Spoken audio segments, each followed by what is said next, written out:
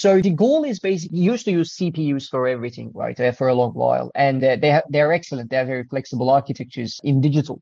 And then the field of deep learning started getting traction, and we said, oh, okay, like these matrix algebra that we want to do actually are much more efficient to be done on a GPU instead of a CPU, right? So we did that transition more than a decade ago, I guess, by now. And the reason we did that was, again, to be able to handle more complex deep learning applications for artificial intelligence. Forget frequently asked questions, common sense, common knowledge, or Google. How about advice from a real genius? 95% of people in any profession are good enough to be qualified and licensed. 5% go above and beyond. They become very good at what they do, but only 0.1% are real geniuses. Richard Jacobs has made it his life's mission to find them for you. He hunts down and interviews geniuses in every field: sleep science, cancer, stem cells, ketogenic diets, and more. Here come the geniuses. This is the Finding Genius Podcast with Richard Jacobs. Hello, this is Richard Jacobs with the Finding Genius Podcast, now part of the Finding Genius Foundation. My guest today is Murat Onan, PhD. He's a postdoctoral researcher in the Department of Electrical Engineering and Computer Science at MIT, the Massachusetts Institute of Technology. He's working on a project where he's creating artificial synapses that are 10,000 times faster than biological ones. So this sounds, like it has amazing potential. We'll see. But Murat, thank you for coming. Thank you very much for having me. Yeah. Well, tell me about this project. Like, how did it start and what's your involvement in it? Sure. Yeah. I mean, I would say that the broader field that we work in is called as analog deep learning.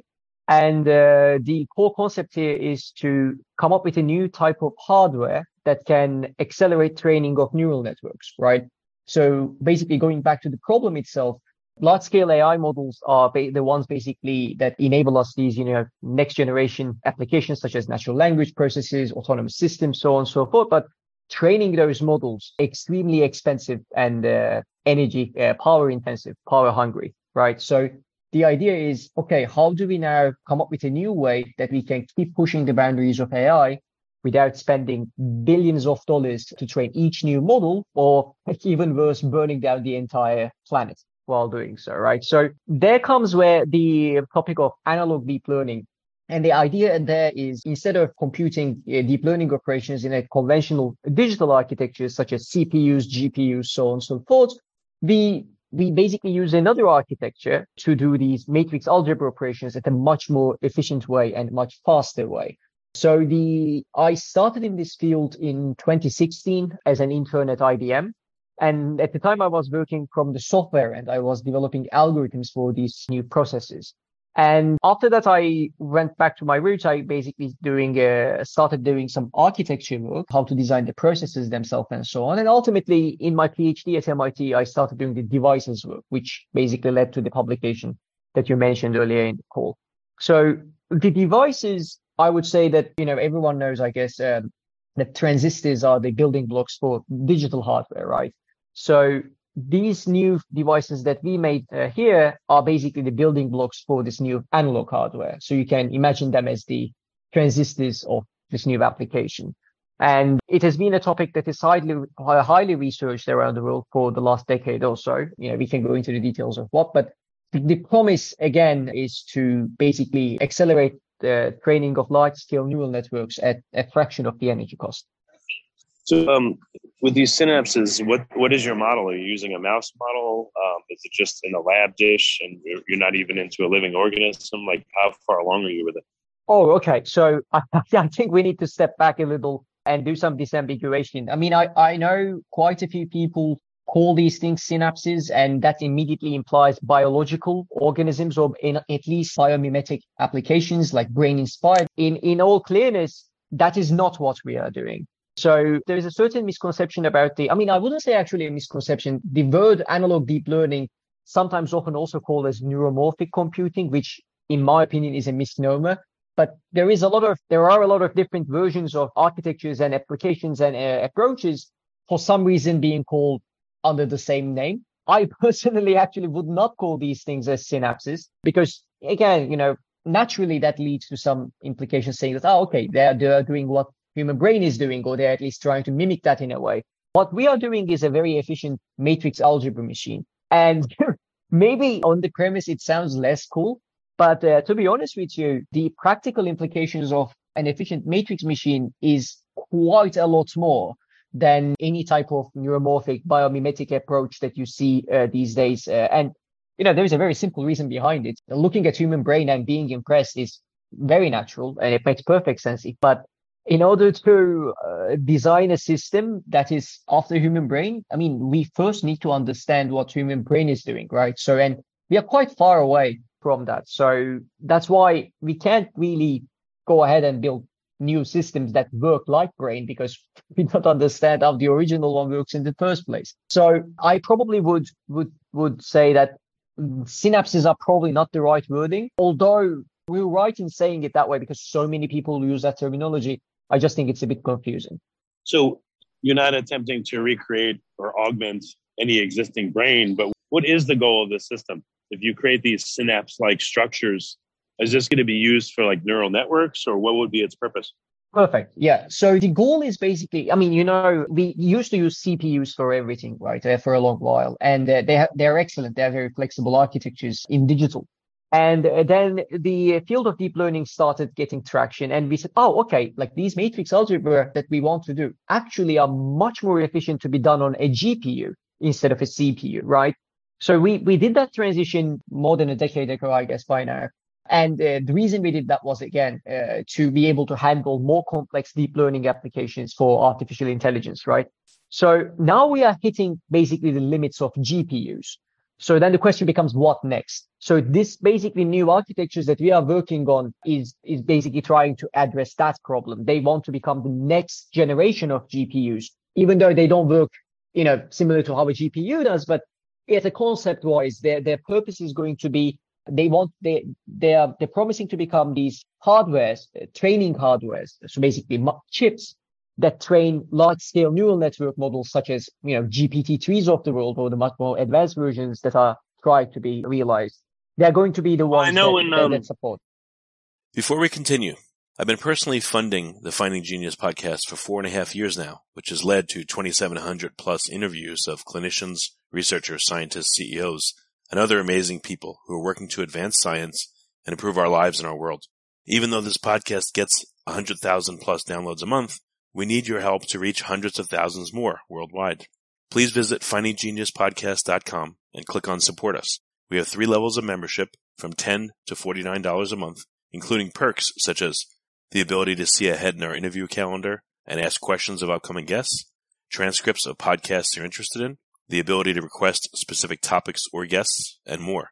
Visit findinggeniuspodcast.com and click Support Us today. Now back to the show.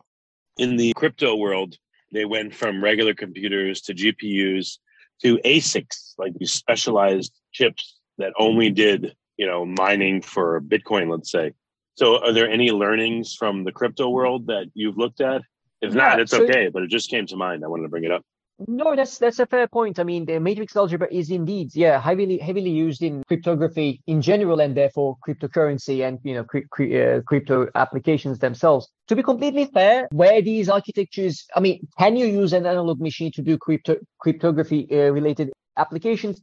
Maybe, but there is a critical point to make here. So these analog machines do not operate at the same scientific resolution the digital ones do, right? So they are more erroneous in their nature. They have different noise terms, so their calculations are imperfect. And but just the concept of an application-specific integrated circuit like they've created, is that where you guys are going? Are you just modifying GPUs to make them work better, or are you going for a whole new paradigm that is specific to a particular application you want? Okay, so it has 2 parts to it. No, we are not trying to modify GPUs. It is certainly a whole new paradigm. But as for application-specific part, I wouldn't call it that way because that implies the absence of a general purpose architecture, right? So GPUs, for example, I would not call them an application-specific IC because, yes, maybe they are quite heavily used in deep learning, but it's not the only place that they are being used. And they are not only being optimized for that particular application, right? So they have a general purpose usage, maybe less than CPUs, but still significantly general purpose. On the other end, some digital ASICs, as you mentioned, some of them basically say, okay, we picked our application, we will optimize everything for that and reduce the redundancies and whatnot. But when you do that, targeting the next application, well, you basically need to start again. So these analog machines that we are working is a general purpose approach. So it is much more similar to GPUs from that point on, but how they work is entirely different. So it is not really like an iterative step from a GPU. It is a complete new paradigm, as you put it earlier. Okay, that makes sense. What is it about GPUs that made them better and faster for calculation? I don't know if you can speak to that, but maybe it sheds light on where things need to go next. Yeah, absolutely. So the CPUs, first of all, like we need to start from what CPUs used to do. In order to have a as general purpose of a machine as CPU, you basically need a lot of redundancies, right? In order to create flexibility, you need to define things in a very in order to do these the flexible way, that inevitably will cause redundancies. There is no way around it. So GPU said, okay, we will only do these matrix operations, multiply, accumulate type of operations. So basically a subset of what a CPU can do, but we will do it in a much more efficient manner. And that worked fantastically for deep learning as well as, ray tracing, what they were originally being doing for graphic processing, right?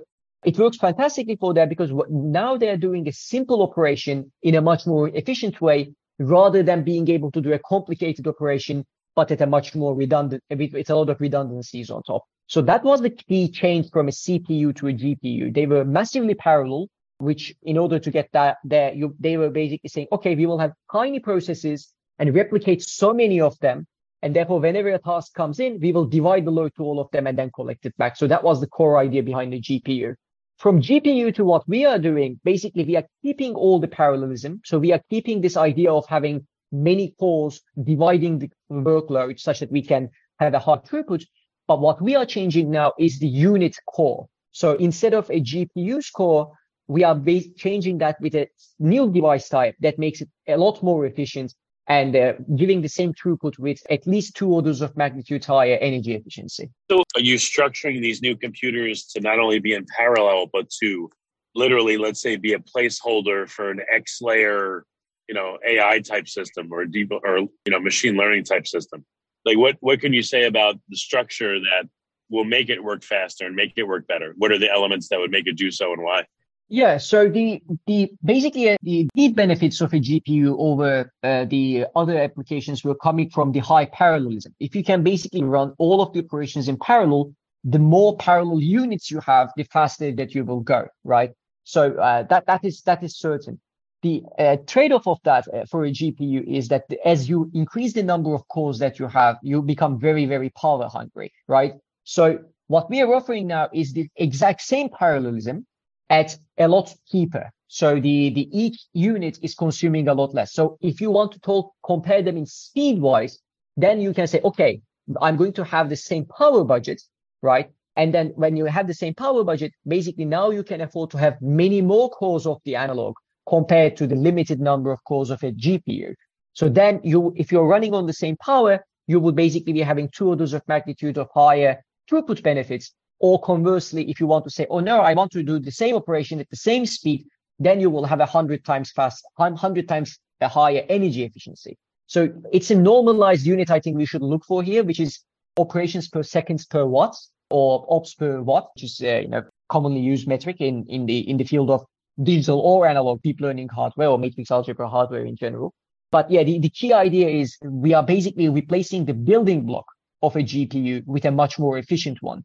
So if you want to get the same speed, it's going to be much more efficient or vice versa. That depends on how you want to deploy it. What are some of the numbers involved? You said like operations per watt. So what is the ballpark of the numbers that we're seeing for a GPU versus your architecture?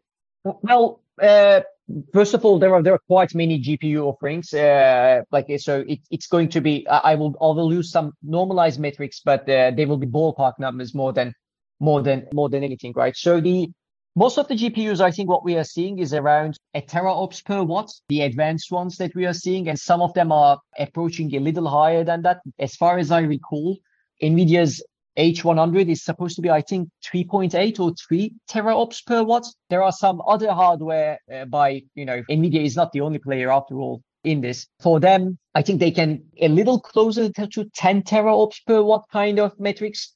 But for an analog hardware, even though we do not yet have a full system, what we are projecting to get is hundreds of teraops per hardware, potentially all the way up to 1,000 teraops per watt, which means petaops per watt. So just to basically repeat, the digital seems to be getting limited by this 10 tops per watt line, whereas analog is aiming towards 1,000 of tops per watt. So that's the two order of magnitude that I was alluding to earlier. Yeah, I don't know if this is a ridiculous idea, but has anyone tried to make a computer chip where the inputs maybe are, 10 volts and it goes through X number of transistors, and then the parasitic waste current then powers the next set and the next set and the next set.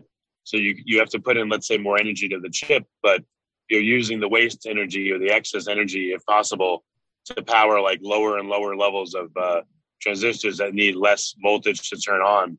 Would that be anything that could be a design element in a circuit? I mean, it's certainly not a conventional way to design an architecture. That much I can tell. Can it be done? I guess it's a different question, but I'm not aware of any architecture that is designed in a way that you just described. Yeah, just a thought occurred, so I figured I'd tell you and see if it was ridiculous, or maybe it's something you could chew on later and think about. I don't know if it's useful. So yeah, I mean, okay. New ideas, I guess, always are unconventional, right? So who knows? But as I said, I'm not familiar with any approaches. Okay. Well, how are you guys getting such efficiencies? Trillions of operations per watt. Now you want to go to hopefully quadrillions or quintillions.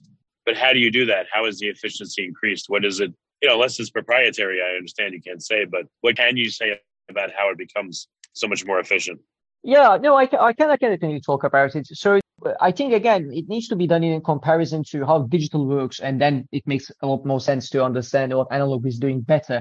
So when you do any of these matrix algebra in digital, I mean, there are two key parts to it, I would say. First of all, whenever you do a matrix algebra operation in a digital processor, what you need to do is you need to go to the memory, locate the matrices, bring them to the processor, do the processing, and then write them back.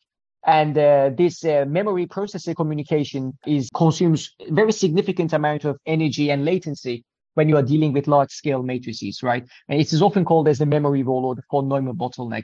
So that's the first part that analog don't suffer from, because we basically process things in memory. So the physical space where the weights are stored and the processing is done identical. Therefore, you don't need to carry these matrices around. So that's the first part. Admittedly, there are other approaches that do in-memory compute as well. So analog is not the only one. What is particularly different when you go to an analog machine is, instead of representing things in digital, in binary values and then doing matrix algebra in a way through these logic gates, that has a computational complexity of O and Q, which means if you want to do the same operation with a 10 times larger matrix, you need to do 1,000 times as many operations. And if you are dealing with a serial processor such as a CPU, that's going to take 1,000 times as longer. So the way that people reduced that first was to use a parallel architecture, as I was saying earlier, like a GPU, which then you can do it in O and computational complexity. So then the problem becomes, each processing element of a GPU, how much energy it is using, right? So for example, the earlier example I gave from NVIDIA, those high-end GPUs comprise 80 billion. Let me think 1 second. Let's take that out. I don't remember the exact number, but each core of a GPU comprises many hundreds of transistors, right? So then that on its own, the unit element that you have is consuming a lot of power. Instead, in an analog machine, what you do is you use intrinsic physical phenomena in order to compute some of the matrix algebra that you're after. For example, the simplest ones to explain, and actually this is an old idea, that in order to do multiplication, you can rely on Ohm's law. And in order to get to accumulation, you can rely on Kirchhoff's law. And as I said, this idea goes back all the way to early 60s. But now there are also other approaches that are quite a bit more sophisticated and a bit difficult to explain without visuals. You can also do now matrix outer products, which has been impossible to do before in a fully parallel manner with high energy efficiency, right?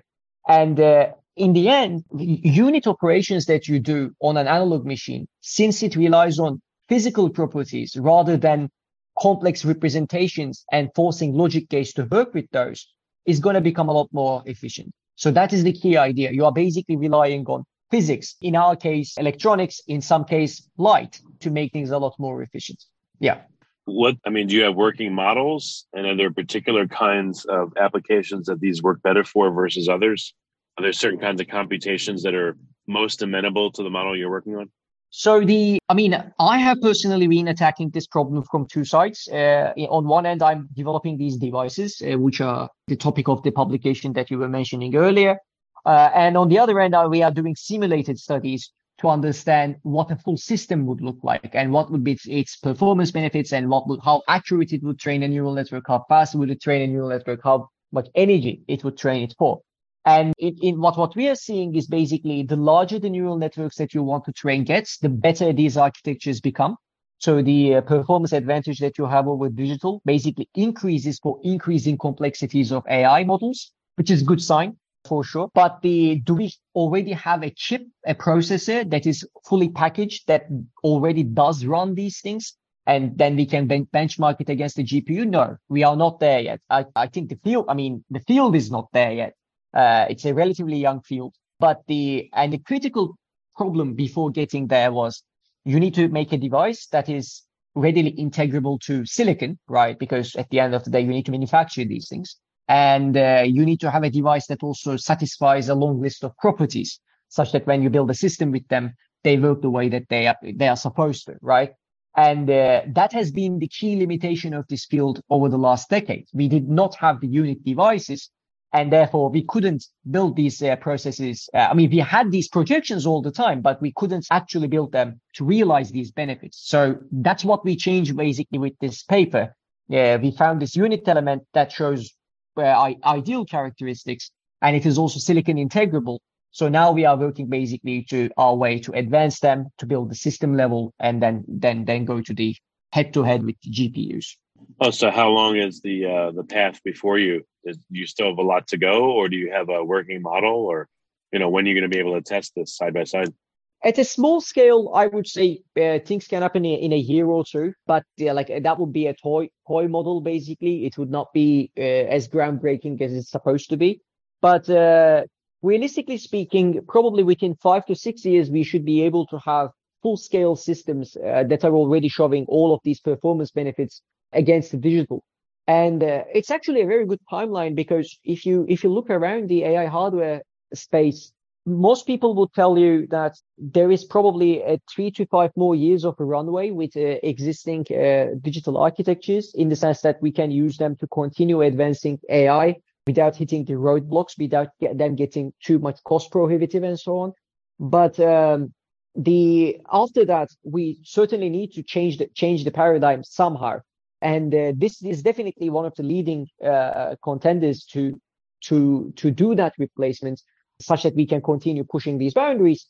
And the timeline, even though on premise, I guess it sounds like a long time, 5 years still, but I would say that it's a good timing for this technology to become reality, because that's exactly when we would need them the most anyway. So what will you be able to do if your architecture works and works as you intend to? Like, what kind of things will open up and be able to be done now? Yeah, basically, I think you would know, and I think it's quite popular, GPT-3, right? Although we don't know the exact numbers, some people estimate that it costs around $15 million to train that kind of neural network.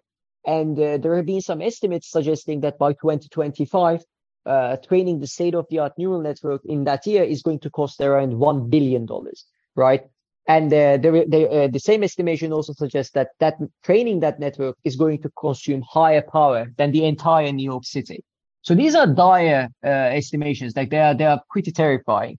So if you have the architectures that we have, basically it is, first of all, it's going to cost around 100 times cheaper than 1 billion. So then you would be able to continue advancing these models, because I think, as you would appreciate, if it becomes if the price tag of training each new neural network becomes $1 billion, that would simply mean that they are cost prohibitive there, right? At least for everyone, maybe except for one monopoly company. I know that a lot of data is needed to train these networks. So is it a question of that, is the data the cost, or is it how many times the network has to run in order to train? Like, why are there savings? Okay. Definitely the latter. So the data is definitely going to go up. That's for sure. The network sizes are increasing significantly, and therefore passing more amount of data through a longer path is consuming a lot more energy. So if you actually look at the trends of how much compute we need to advance the AI, it's doubling every 2 months, right? So the amount of computations we need to train the next state-of-the-art AI network is doubling every 2 months. So that's a very steep increase. And then the advancement in silicon scaling, what is conventionally known as the Moore's law and its extensions, that's not enough anymore to keep this trend going, right? So, and what's going to happen is at some point you can't double every 2 months because that's just simply too expensive. And then you will basically need to say, okay, we are not having these nice AI applications that we wanted to have because we just simply can't afford it, right? So the advancements in the AI is going to slow down as a result of that, unless we've come up with a new solution. So that's basically the key. In order to keep pushing the new applications, like for example, if you want self-driving cars, right? We definitely need better hardware in order to be able to train these models, and also in order to train to do inference with these models. But that's a separate topic. I don't want to get into that right now. But both of the hardware needs to definitely become a lot more powerful, such that we can support these novel applications. Otherwise, we are going to hit these roadblocks. That is the exact promise of these analog architectures, to continue the runway, right? So what kind of problems right now are uneconomical or unsolvable, and what kind of problems do you think you'll be able to solve if your system comes online? Are there any famous ones that, again, just can't be solved right now with the level of technology we have? Yeah, I mean, I think you can even see it with the natural language processes that have become quite famous, right? When GPT-3 came out, in order to do natural language processing, which basically means it inputs text queries as input and it outputs answers in text form again.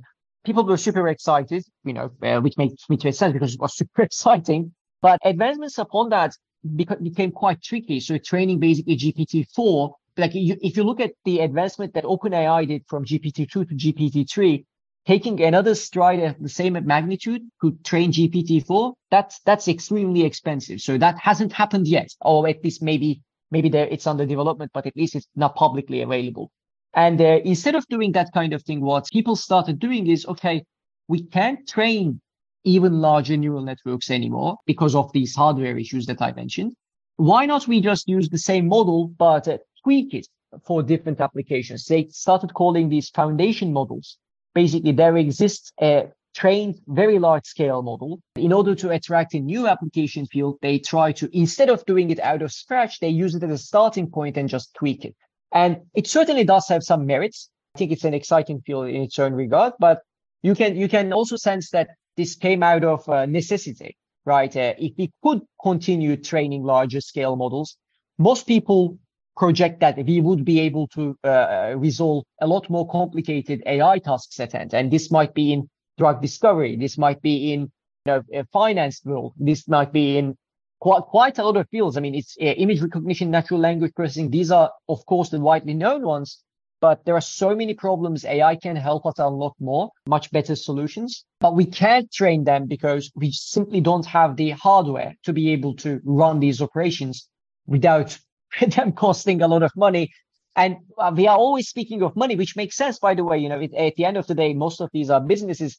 But there is also this other side of this thing, which is the environmental costs that are occurring, right? If this estimation is indeed right, and if indeed by 2025, these networks are going to consume more energy than New York City, that's insane, right? At that point, yes, AI maybe is helping us in some regards, but at the same time, it's also destroying the entire world, right? I mean, I don't want to sound alarming, but the energy costs that go to computation of deep learning applications is extremely significant.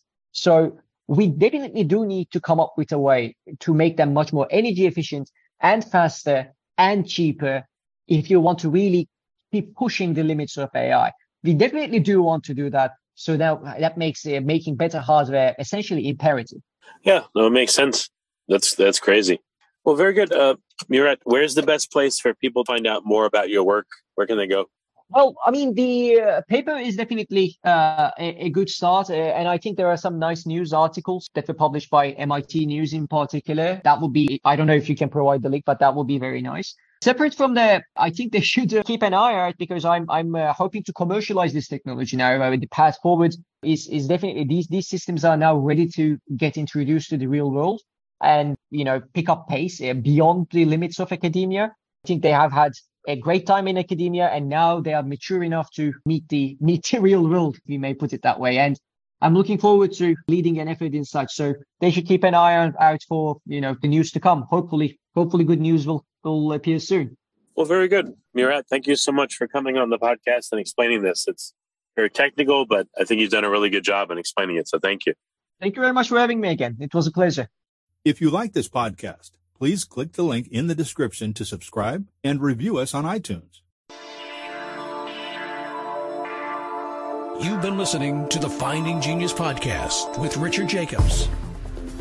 If you like what you hear, be sure to review and subscribe to the Finding Genius podcast on iTunes or wherever you listen to podcasts. And want to be smarter than everybody else? Become a premium member at findinggeniuspodcast.com.